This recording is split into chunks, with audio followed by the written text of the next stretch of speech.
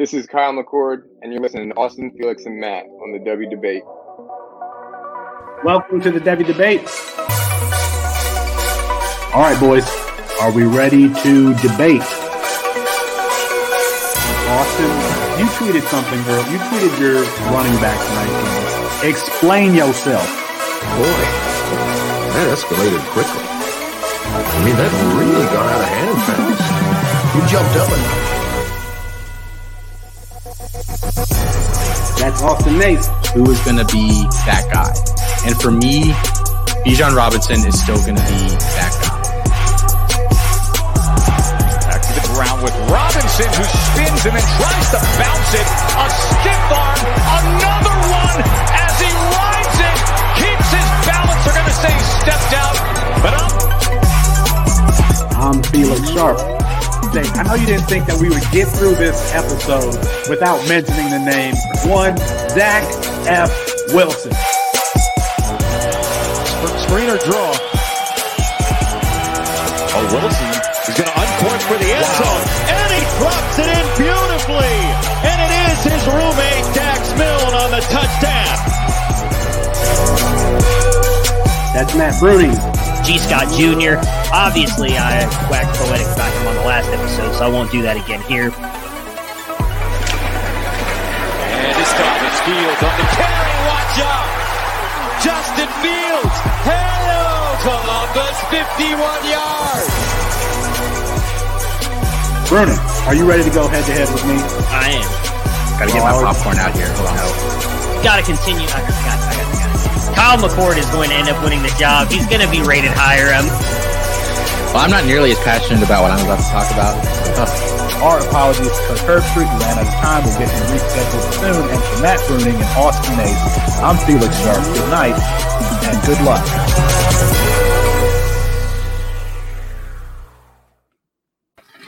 It's 9:30 Eastern time, the only time zone that's pushing P. That means it's time for the W Debate, brought to you by CampusToCan.com. Matt Bruning is back, so are Austin Nace and Chris Moxley, and I'm Felix Sharp on a future version of tonight's show. An early preview of the Big 12, we consider Matthew Stafford or Quinn Ewers in C2C leagues, and is this the year that the TO mantra is bestowed on another TO?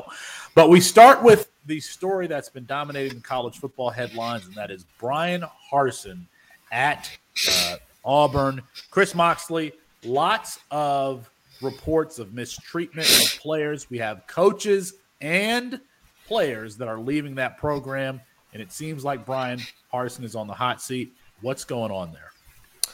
Yeah, so this has been building really since he was hired. He was not a popular hire, if you remember at the time. A lot of trustees and board members and big donors were against it. He kind of came out of nowhere. He was not the favorite, I think, for a long time for this job. And so I think there's still a couple people that are vindictive within the Auburn, that sway in Auburn athletics that are, still kind of mad about it. I think some are unhappy about the job he's done so far. It was their first losing season since 2012, 19th overall recruiting class, and usually that's not a bad thing, except it's 9th in the SEC. So it's just not up to Auburn standards. So his season, I don't think, was a success starting from his hiring. Then you go a little bit deeper. In total, 6 coordinators have left under Harsin. Mike Bobo was fired before the end of the season. Nick Eason left for a defensive line position at Clemson, which is alma mater. So that's a little bit more understandable. Austin Davis, who was hired as their offensive coordinator from Seattle, resigned 6 weeks on the job. I don't even think he lasted 45 days or something crazy like that. Derek Mason resigned over alleged philosophical differences, then goes and takes the same job at Oklahoma State at a $400,000 per year pay decrease. They've also lost 20 players to the portal, only seven teams across 131 teams. Seven defensive linemen have transferred. Yes. Yeah, we're up to 8 now. We're up to 8 defensive linemen have transferred. I think that's part of Nick Eason leaving. Only 7 teams in the entirety of FBS have lost more to the portal than Auburn. Bo Nix transferred out. Tank Bigsby was very close to transferring out. Then we fast forward to this week. Auburn announced an investigation into Harsin and everything that occurred, meeting with trustee, and then he met with trustees earlier this week. Alan Green, who's their AD, met with players regarding the alleged mistreatment of players, rumors of improper conduct with a staff member, which I don't want to speculate on, but that stuff is out there. It's a bad time to be Bryan Harsin in Auburn right now. That is what I will say. It's a bad time to be an Auburn Tiger fan. And quite frankly, I think we're coming to the conclusion that you cannot treat players and people the way that you could have maybe 10 years ago, maybe 15 years ago. This behavior had kind of been accepted in the football community, and it's not anymore. I mean, we just saw the Dolphins hire their new coach today in his press conference today. And you see how, for lack of a better term, mild he was. Bryan Harsin on the opposite end of that spectrum, very much the old school coach. And as you said, Chris Moxley, there were reports about him not getting along with the media right after he started. So for Devy and for C2C purposes, we really need to pay attention to Tank Bigsby. He had threatened to enter the portal. As a matter of fact, it was reported that he was entering his name into the portal. He didn't. I think if Harsin is not there, Harsin, smooth things over with him. If Harsin's not there, why would Tank Bigsby stay? There are plenty of programs that would take on Tank Bigsby, who I have as the third running back in the 2023 class. If he has a monster season next year, he could absolutely be a first-round draft pick, and you could potentially have 3 first-round draft pick running backs, because I think that 2 are pretty much solidified. Jahmyr Gibbs and Bijan Robinson, I see them going in the first round. Matt Bruning, Austin Ace, any thoughts about Bryan Harsin, Tank Bigsby, whether or not we should have stock invested in this team? I would. I will take. No. I mean, Tank's the only one, but I kind of agree with what you just said. If Harsin's out, he might not leave if Harsin leaves. I mean, I kind of feel like Harsin was the one who caused the rift to begin with by not really playing him and putting Jarquez Hunter in as much as he did.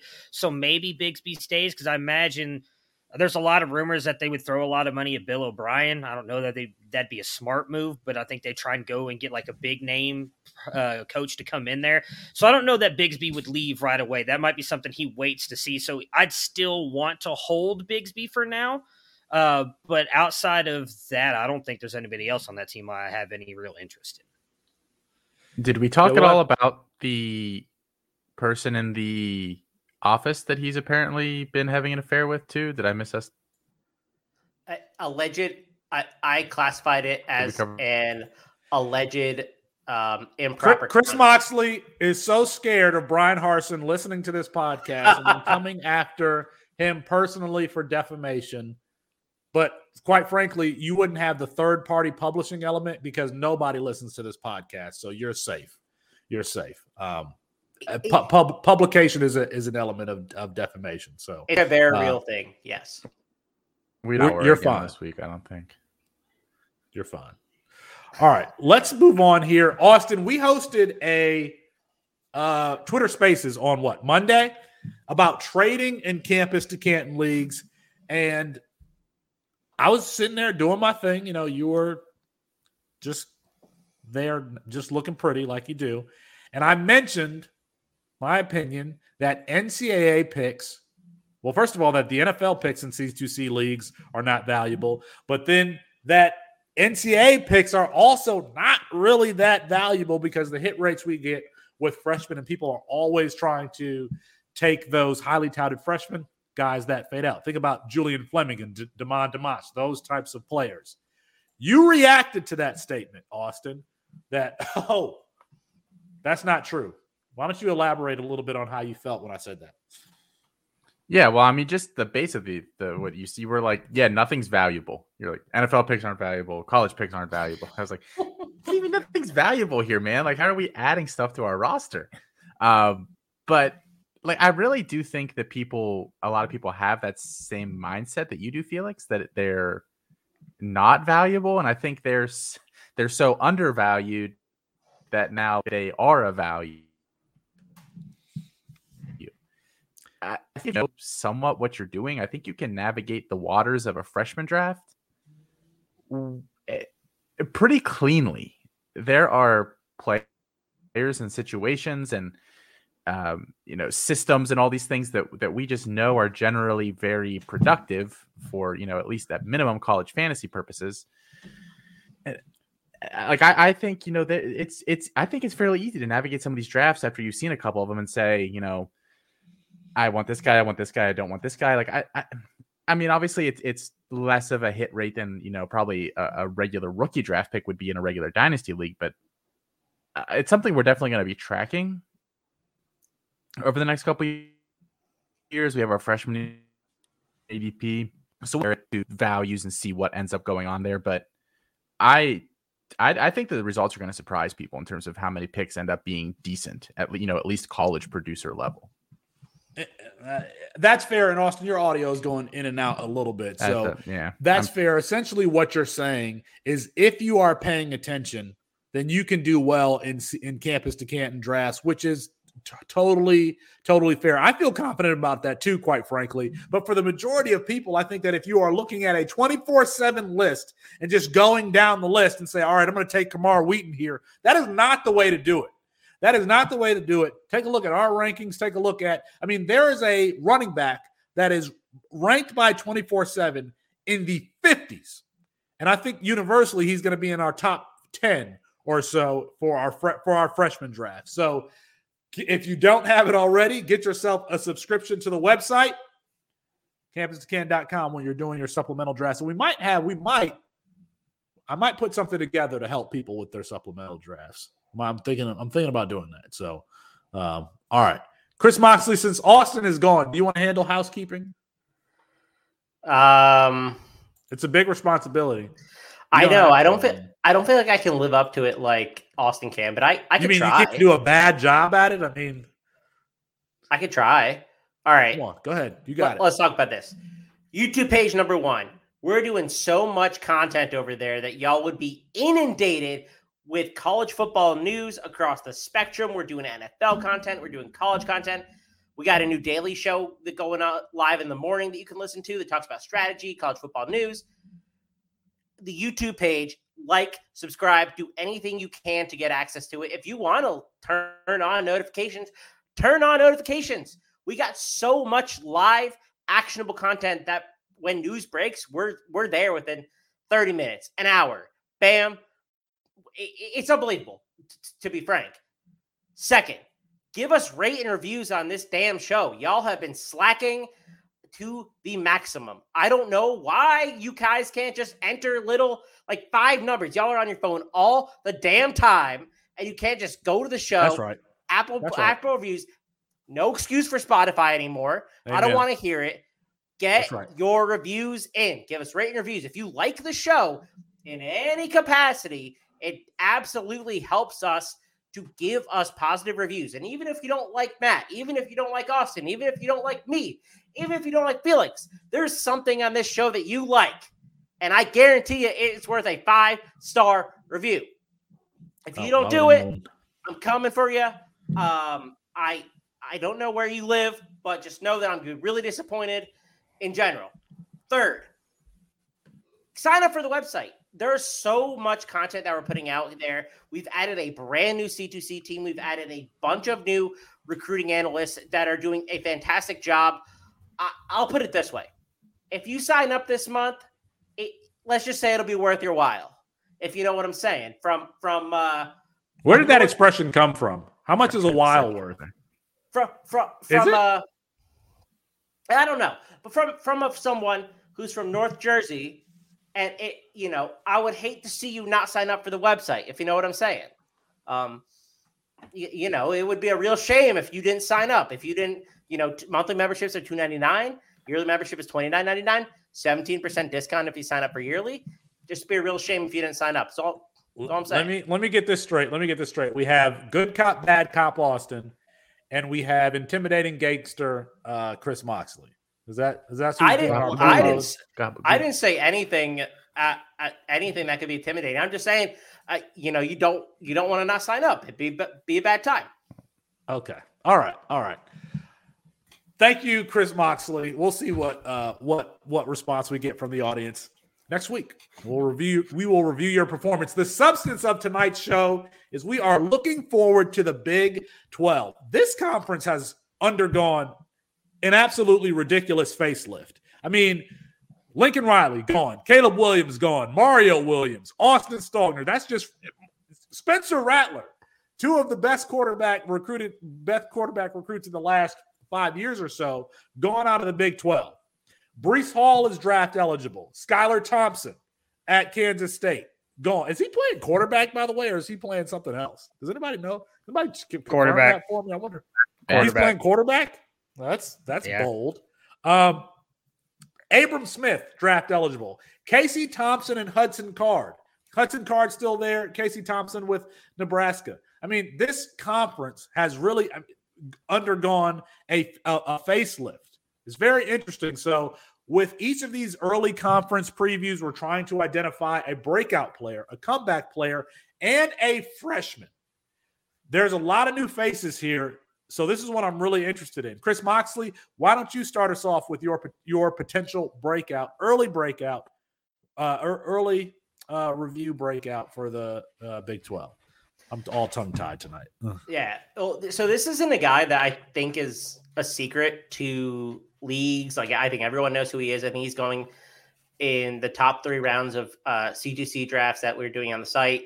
But Quentin Johnston, I think, is going to explode. And I mean that we're going to have a conversation about him being a top 2 wide receiver in the class, and he's going to be in the Kayshon Boutte, Jackson Smith, and Jigba tier. He's a top skills. 3 wide receiver in the class. Chris Moxley has him going up 1 spot. Okay, you're not having the point is we're not having the conversation about him, Jason, and Kayshon Boutte. I think we're having that next season. So it's a little bit higher than a lukewarm, but it's maybe like under 80 degrees in a pool kind of take. He just has so much of a ceiling last year. So I've been working on these unrealized fantasy point statistics. Last season, he was second in the entire FBS with 13 unrealized fantasy points, which means I think his ceiling is just like way higher. And I think that if it breaks right for him this year, we're going to be talking about a 6'4" long strider with legit speed in that tier of player who can go as like the wide receiver 1 or 2 in the class. And I don't think it's crazy to think that he ends up in the same tiers like Kayshon Boutte and JSN. Like, I don't disagree with you, actually. I mean, he is long, he's big, he can run after the catch at that size. You don't really see something like that. You don't see that type of player all the time. I mean, similar strengths to Treylon Burks this year. So similar. We'll see if they can get him the football, and he has to stay healthy, has to be consistent. I think that if you're going to talk about the Big 12 and you're talking about potential breakouts for people to come out of nowhere, let's start with Texas Tech and Zach Kittley going to Texas Tech. Let's talk about their quarterback. Let's talk about their potential wide receivers. And we mentioned this name before when we were breaking down Kittley to Texas Tech, and that is Miles Price. Austin, you all have talked about it on Campus Life. Friend of the show, Kyle Francis, has pointed him out. Miles Price has already been good, and he is a candidate to play the Josh Stearns role in that offense. We are talking about 140-plus catches potentially for Miles Price, who's already been decent. So any analysis of breakout should start there. Who's going to play quarterback for them? Is it Donovan Smith? Is it Baron Morton? Is it somebody else? Who's the other? Who's the third guy there at Texas Tech? Tyler There's Shuck. a third guy. Shuck. Yes, Shuck, who Matt Bruning was high on last year. Was he? Is it one of those 3? I mean, we got to pay attention to and I think all those guys are relatively cheap in their pricing in startups and in supplemental drafts. They might even be available in supplemental drafts. So you might be able to get all 3 of those guys so you can get the big hit. So I'm starting with Miles Price, but I want to take another one here, potential breakout, and that is Hunter Deckers. Hunter Deckers, who holds the records for total yardage in the state of Kansas, I believe it is. And in 2 big games, one against Iowa this year, and then I want to say Oklahoma. Excuse me. Hunter Decker's brought in by the coaching staff to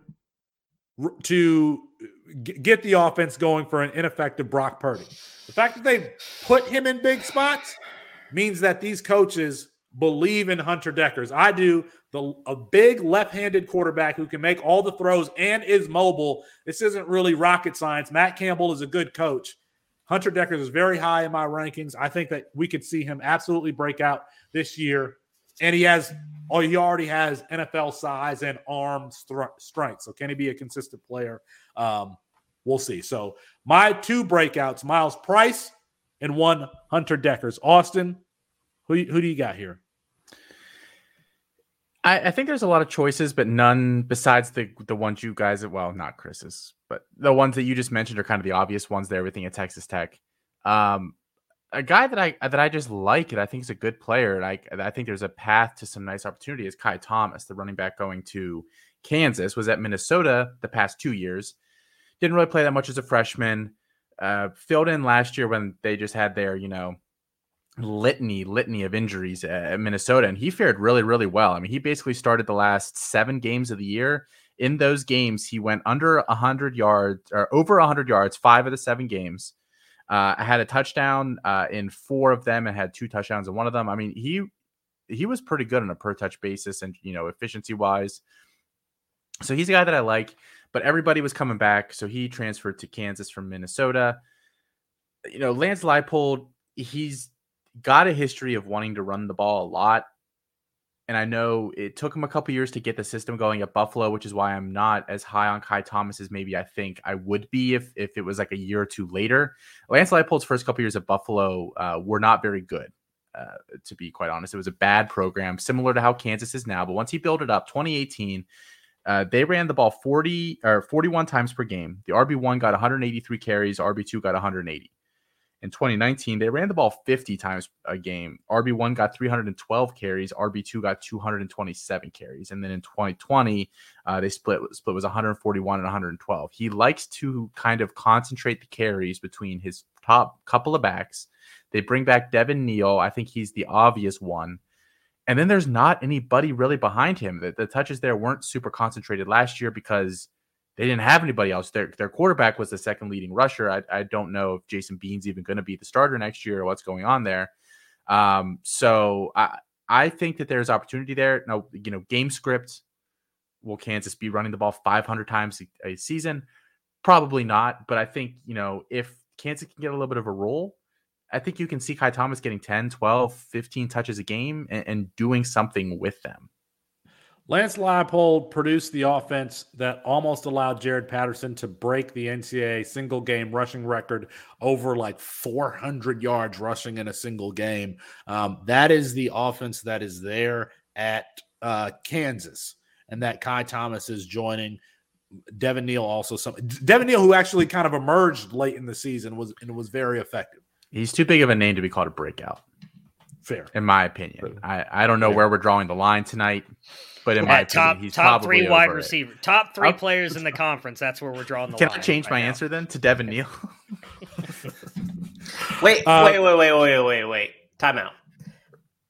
If we're talking about Kansas players, I want to change my answer to their starting quarterback, Jalon Daniels, who I think will be the starter, who I think is actually like a legit player. So that would have been a much better choice than Quentin Johnston. Just saying. Okay, Matt, it's your turn. Who do you want? Oh, I'm taking the easy way out all night, baby. I had about 5 minutes prepared for this show. I'm taking Quinn Ewers, who, you know what? Matt's a first rounder. Say what you want. Matt had nothing on the show sheet, and now he's coming in here with Quinn Ewers as a breakout. Say what you want. He may be a first-round pick, but dude's done absolutely nothing in college football. So I think it's at least somewhat of a, and this is not a nothing like Eric Gilbert nothing. Like, he's literally done nothing. I relived that moment, by the way. That popped up on my feed the other day. That was a quality, like, top 5 moment in Devy debate history right there. Eric Gilbert has done nothing. Anyways, Quinn Ewers, I do think, is going to be the breakout player this year. In the Big 12, a lot of it, I think, is being paired with Steve Sarkisian. If you go and look at what this guy has done just as an offensive coordinator, QB's coach, I mean, even last year, 43% success rate passing the ball, which, I mean, don't get me wrong, with Casey Thompson and Hudson Card, neither of which was very good, I think, and Quinn Ewers being much better than both of those guys. Now, granted, he's had some fairly decent QBs in his time, Tua Tagovailoa. He's had Mac Jones for that one season, Jalen Hurts. All three of those guys, QBRs, the years that they were with Steve Sarkisian, 83.4 for Hurts, 93.1 and 94.8 for Tua. Mac Jones, 96.1. Even Cody Kessler back at USC, a 79.5. His worst quarterback with the QBR when he was either the quarterback's coach or offensive coordinator head coach was Casey Thompson at 62.6. Quinn Ewers, I think, is better than all of those names you, Matt. I just We believe listed. you that you did your Quinn research Ewers. before the show. What you didn't do. Why doing it why right do now. You, do you think Doing this it is right how now. Jeff Bell handles himself on the Debbie Royale? This Jeff is Bell why we knows can't what he's compete. doing. Jeff Bell knows what he's doing. Because you, So does Kevin you want Coleman. to do your research during the show. Hey, it sounded good though. Didn't like literally this entire time Chris Moxley's been telling us about this unknown Quinton Johnston. I was looking up everything I could on Quinn Ewers. Let's go to the comeback players. I'm just over. Let's so go to not to come to Chris's aid, because I am not known for doing that, but I will say value-wise, you could actually argue that both the players that you guys chose actually probably go too late in C2C startups right now. I have the ADP in front of me. Quentin Johnston's ADP right now is the 301. Wide receiver 6. And that is probably slightly low for him. Yeah, he's a top three wide receiver. Like so just yeah. looking at a Can move couple up of the 3 players spots. ahead of him. And Quinn Ewers is on average the 110, an ADP of 9.8, a QB3. And to be honest, that feels late for him. Like he's behind. There's a couple guys in front of him, including Tank Bigsby, that I would never take over Quinn Ewers in a billion years. So breakout, probably not, but undervalued, especially relative to the early part of things here. Quinn Ewers has done nothing. If he does even anything this year, that's technically a breakout. Don't give me the Donald Trump fingers here, man. Quinn Johnson had Listen 600 yards here. last season. Nothing. That's Chris Moxley, let's see if you're going to do a better job with your comeback player. Okay. My comeback player is a guy who hurt his elbow near the end of the season. It's Bijan Robinson. I'm not sure if you've heard of him. No, my real comeback player is Dylan Gabriel. I actually think the bit in Oklahoma is a good one for him. I'm a big fan of Jeff Lebby. I think Jeff Lebby brings a really great RPO system to Oklahoma, and I think it's kind of like a really nice tailor-made match. You know, he probably could have come back last year if he really wanted to. It was a collarbone injury, but he's been productive. And yes, you could say it's at UCF, but he's been a really good player throughout his career, including his freshman season. He's averaged 309 yards per game, 2.7 touchdowns per game. I think he could have a good season. You know, I don't think that wide receiver core is that bad. I think Marvin Mims is still a good collegiate wide receiver. I don't think Theo Weiss is a guy that is like in Devy circles, but I do think he's going to be good for collegiate production. And so I'm at least entertaining the thought that Gabriel comes back and has a top like 20 season, especially in your C2C league. So I'm actually really excited about what he can do in that Jeff Lebby offense. Yeah, not sexy, but definitely has been a productive player in his time and now gets to function in a highly efficient offense. You know where I'm going with this one. And that is TO1 Troy O'Meara. There is not another wide receiver like this guy in the country. 6'4", 230 pounds. He has a catch radius the size of the 78712 area code where the University of Texas, Austin is located. I hear about Isaiah Nayor. I hear about Xavier Worthy, both good players, worthy of their praise that we've been giving them this offseason. But as far as catch radius, red zone weapon, mismatch, it's Troy O'Meara, T.O. And he's been out with a knee injury the last 2 seasons. This is the year that he is going to be healthy, and we're going to see all of those reports that we've seen in practice, him mossing players, these one-handed catches, just being the size-speed mismatch. It's going to come to fruition this year in Steve Sarkisian's offense. That's why he's still in the top 20 of my wide receiver rankings. And so this is a very, very easy call for me, Austin, looking at me with those judgmental eyes. It's going to be Troy Omeire. He has 0 stats through 2 years. Like zero, literally 0 stats. He's been injured. What do you expect? Just saying, not a great Luke brings up a good track point. record. All right, whatever. Austin, does anybody else have a comeback player? Austin? Yeah, I do actually. So this is a player that I don't even like that much, but I think the opportunity is there for him to come back. It's Jaleel Billingsley, the tight end who's transferring from Alabama to Texas. I think he struggled last year, and actually he didn't struggle that much last year. He did exactly what he did the year prior. In 2020, 18 catches, 287 yards, 3 touchdowns. In 2021, 17 catches, 256 yards, 3 touchdowns. Basically identical. The problem was he didn't make the jump that everybody thought that he was capable of. I don't think he's capable of, being this first round kind of mismatched tight end that people want. And he's not 6'4", 230. If you think he's actually 230, then I really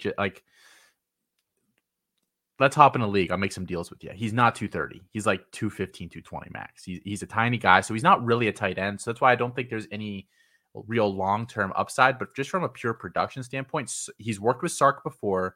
Sark obviously wanted him to come to Texas. They are lacking receiving options. I have zero faith that Troy Omeire would stay healthy for a whole year, and we don't know what he looks like after 2 knee injuries. So that's not I thought he was a good player. He was in my top 35 or so before he got hurt, but now he's it's so much. I don't know how you can you talk about your player? Why are you talking about my player?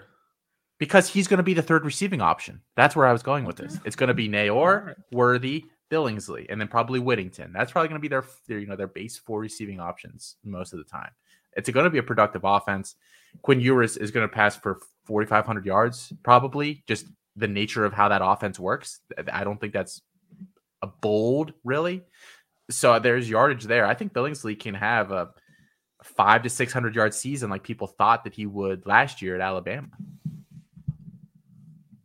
Let's move on here. Or Matt, do you have one? No, apparently no. It's good. Just let's move on to freshmen. Yes, I do have someone. Again, I've been researching the hell out of these players in the past 30 minutes, so I'd appreciate you giving me a couple minutes here. Much like Austin, it's a player that I really don't like, but right now his ADP is sitting at 107. He is RB 34 off the board, and I actually think he's in a decent situation. Austin already knows who I'm talking about. Taking the easy way out again, it's Eric Gray, running back Oklahoma. He's actually, I think, in another really good situation. You got Jeff Lebby there, who actually has run the ball a lot more than I thought he was even when he was with UCF, which granted, I know Jeff Heupel was there as well, so he may get the credit for that. They've run the ball a lot there. Even last year, there was a lot of running back. Snoop Connor, Jerrion Ely.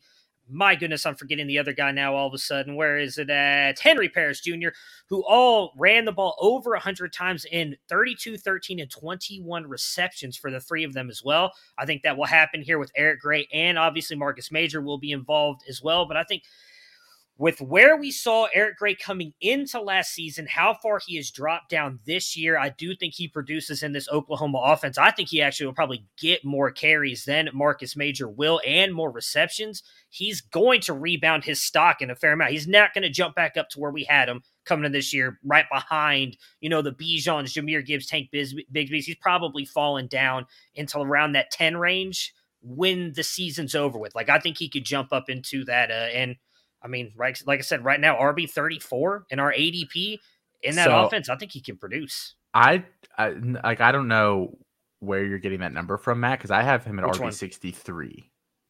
I just pulled up a Deco's, but I could be wrong. Oh, that's what I have open too. Maybe I have the wrong sheet, but I have RB 63, 144th player overall. That's even worse. That's even better for my argument. But even lower. Yes. Yeah. I mean, this class could use another running back. So if Eric Gray can break out and be kind of the pass catching player dynamo that we thought he was going to be last year under Riley, all the better for our 2023 Dynasty rookie picks. All right, Chris Moxley, let's move over here to the freshmen. Yeah, I actually wanted to pick a couple players that we had already mentioned, but since I'm not as deep in the freshmen, I'm going to go a little bit different and let the experts talk. Jordan Hudson is a guy I think that's pretty interesting for TCU, and he's not their highest recruit, and he's a 4-star guy coming in. I think technically he has a lot to improve on. I think that he's kind of raw, but you see flashes of like brilliance from him. I think he has like arrogant hands. I think that's a popular phrase on Twitter right now. And I think that's true. I think he can do a couple things after the catch, but I think he's just a guy who's can like, I don't want to like compare him to this, but like he's in the David Bell mold of players who could just like make catches, but maybe aren't super sexy otherwise. Just feel like he could be a contested catch guy in that offense. And they don't really have anybody like that. Tay Barber returns and he's a slot guy. Darius Davis returns and he's kind of in an, like, I don't know how else to explain it besides like an amorphous role almost.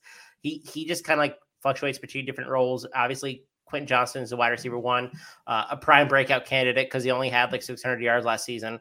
But but I'm really interested in what Hudson can do as the second best wide receiver coming in there. I think he could flash a little bit. And like we've been talking about this week, I think he could avoid the year 1-0 status, which is a death knell. So I'm excited. I'm excited to see what Hudson does. Just to add some color to the periphery of that, I think he's a big slot.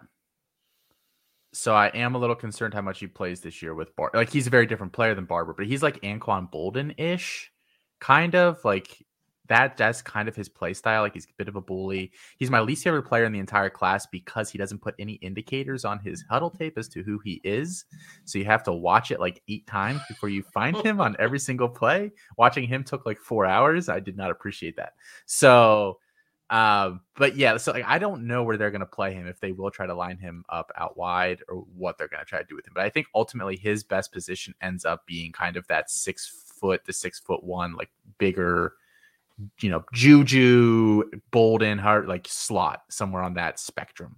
Yeah, I think he's like and David Bell is also in this mold, but like a less dynamic slot Tyler Boyd-esque player who just like operates in that role, but is entirely less dynamic.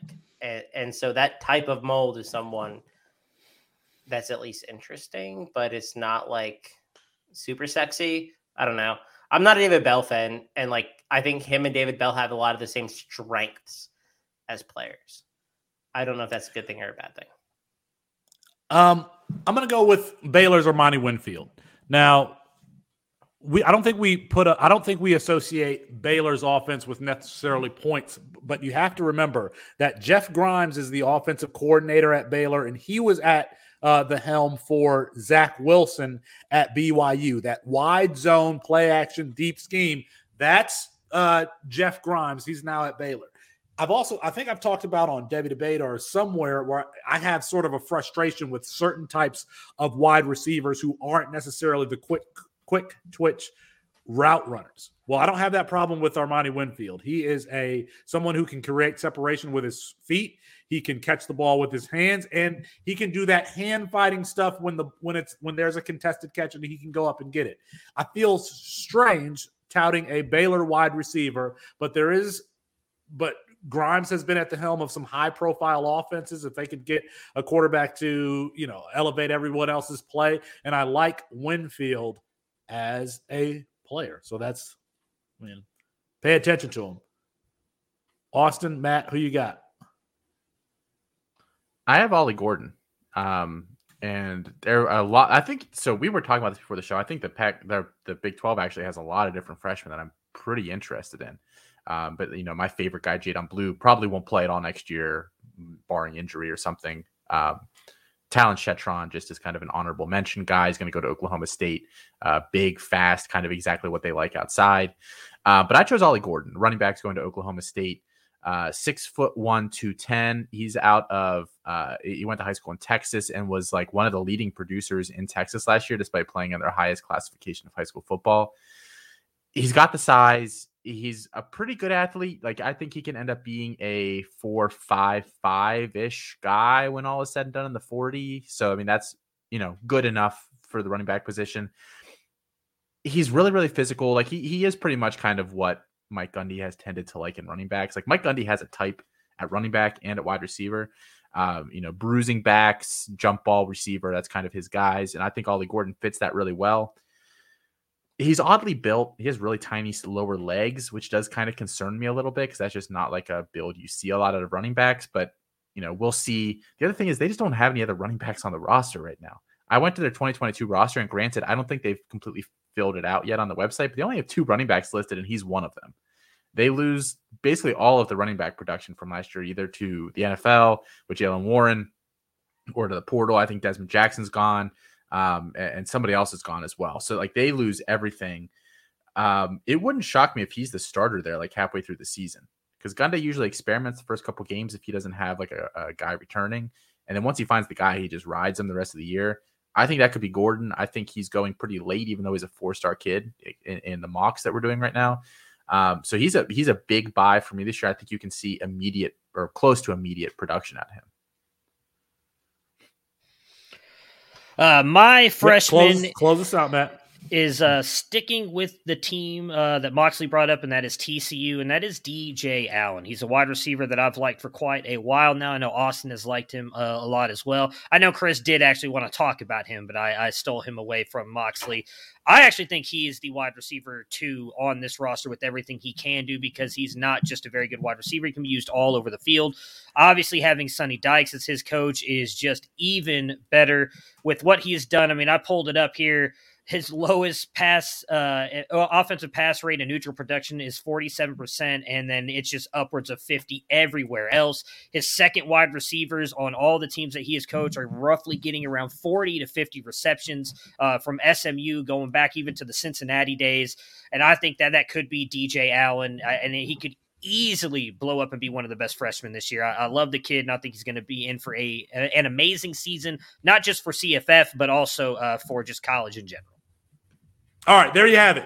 Freshman, comeback player, breakout, the early look at the Big 12. All right, boys, we just got one. Are you ready for the Devy debate? Yes, sir. All right.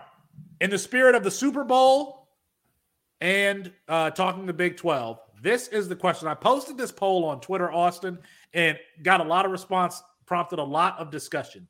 Who would you rather have in a C2C, essentially a trade scenario?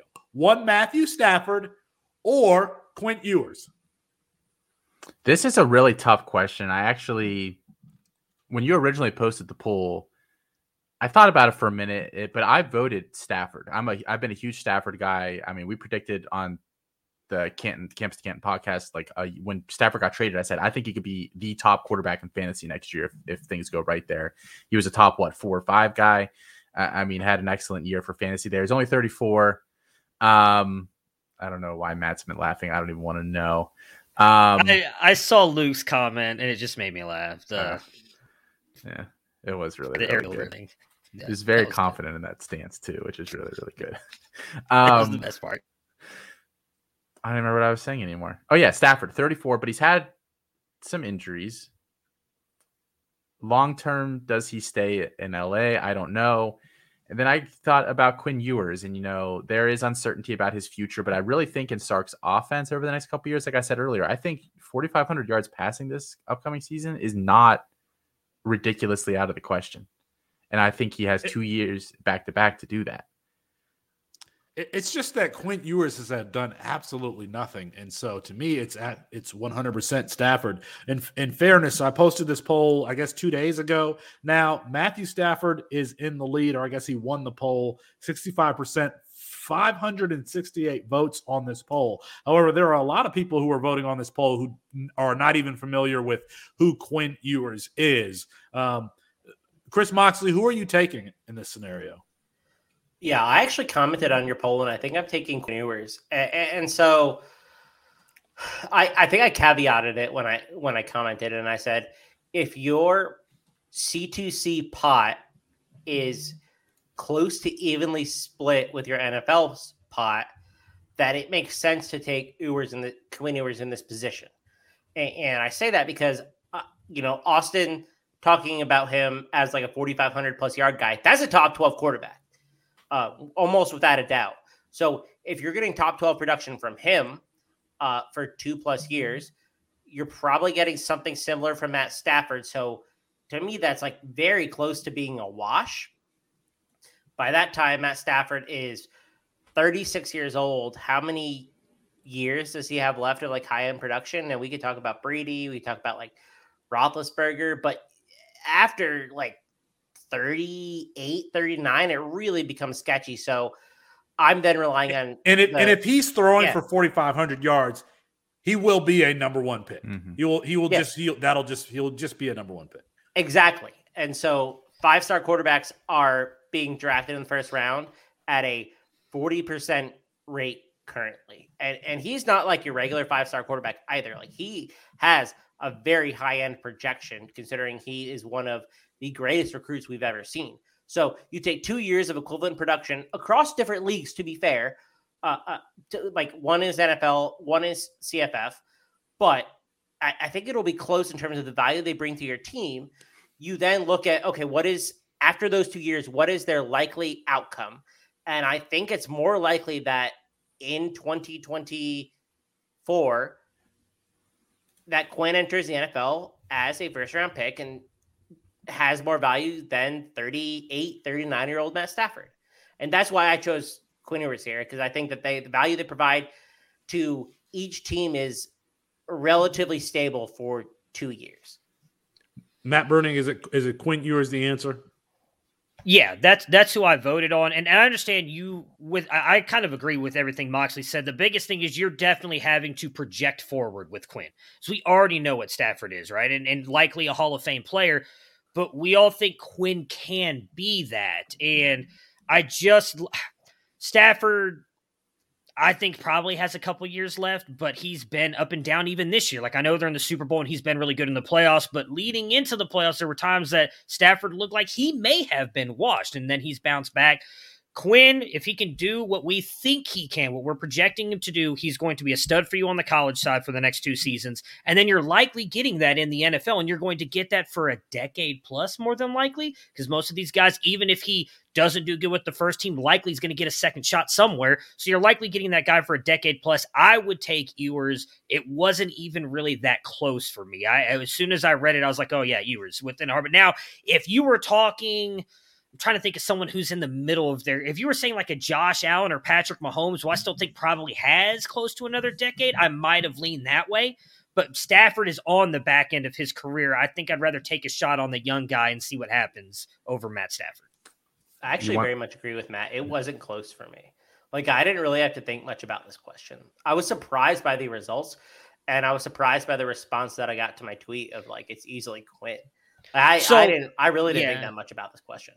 And I think it's interesting. I would bet a lot more C2C people were voting early on in that poll, because when I clicked Quinn, it was only like 2% apart. And that was after like 200 votes is when I saw it and voted. And it was only, and I was like, oh wow. Like I was not expecting. So I think I replied on your tweet, Felix, to like, I'm surprised by the results. I thought it'd be a landslide Stafford, to be honest with you.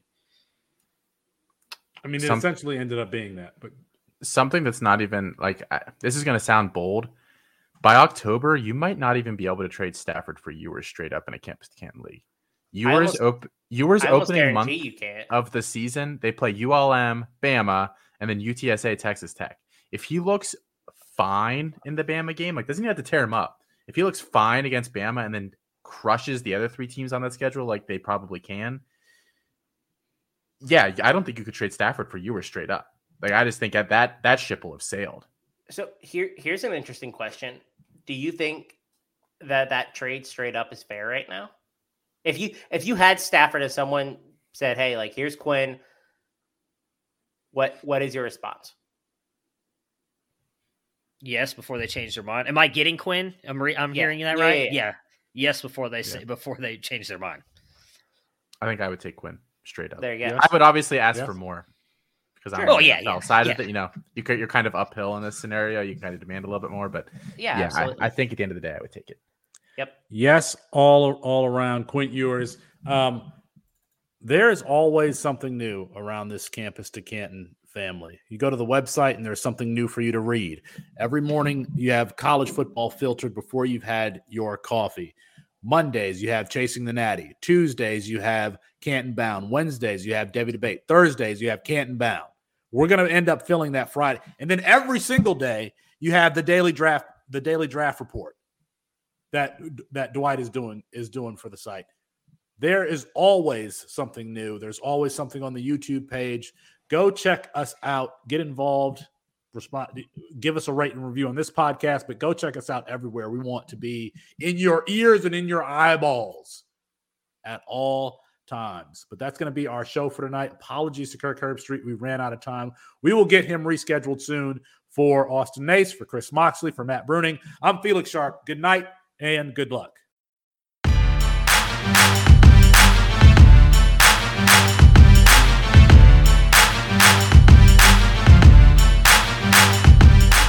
Side of the field, intercepted by Eli Apple at the 25, and Apple will go to the ground at the 32, and that's it. Ohio State national champions for the 8th time as they defeat Oregon 42-20. Here's Tua stepping back, loads up, looks long, throws, end zone, touchdown! Alabama! Devontae Smith! Touchdown, Alabama! And the Crimson Tide has once again ascended to the top of the college football mountain. Their 5th national championship in 9 years, their 17th overall. And for Coach Watson takes a snap, rolls right, looks at the end zone. Hunter Renfrow caught it! Touchdown! Touchdown! Touchdown! With a second left, Watson hits Renfrow, and Clemson grabs a 34-31 lead and is 1 second away from the 2nd national championship in school history. Hill, just in front of his end zone, has a man out there. It is Rager, and he's off to the races. Nobody will catch him.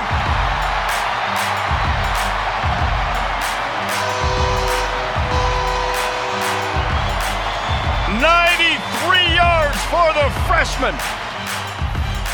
Backed up out of your end zone. Made the adjustments in the second quarter. Dobbins again, more than 10 yards per carry. He'll add to that. Goodbye. Touchdown, Ohio State. From 52 yards.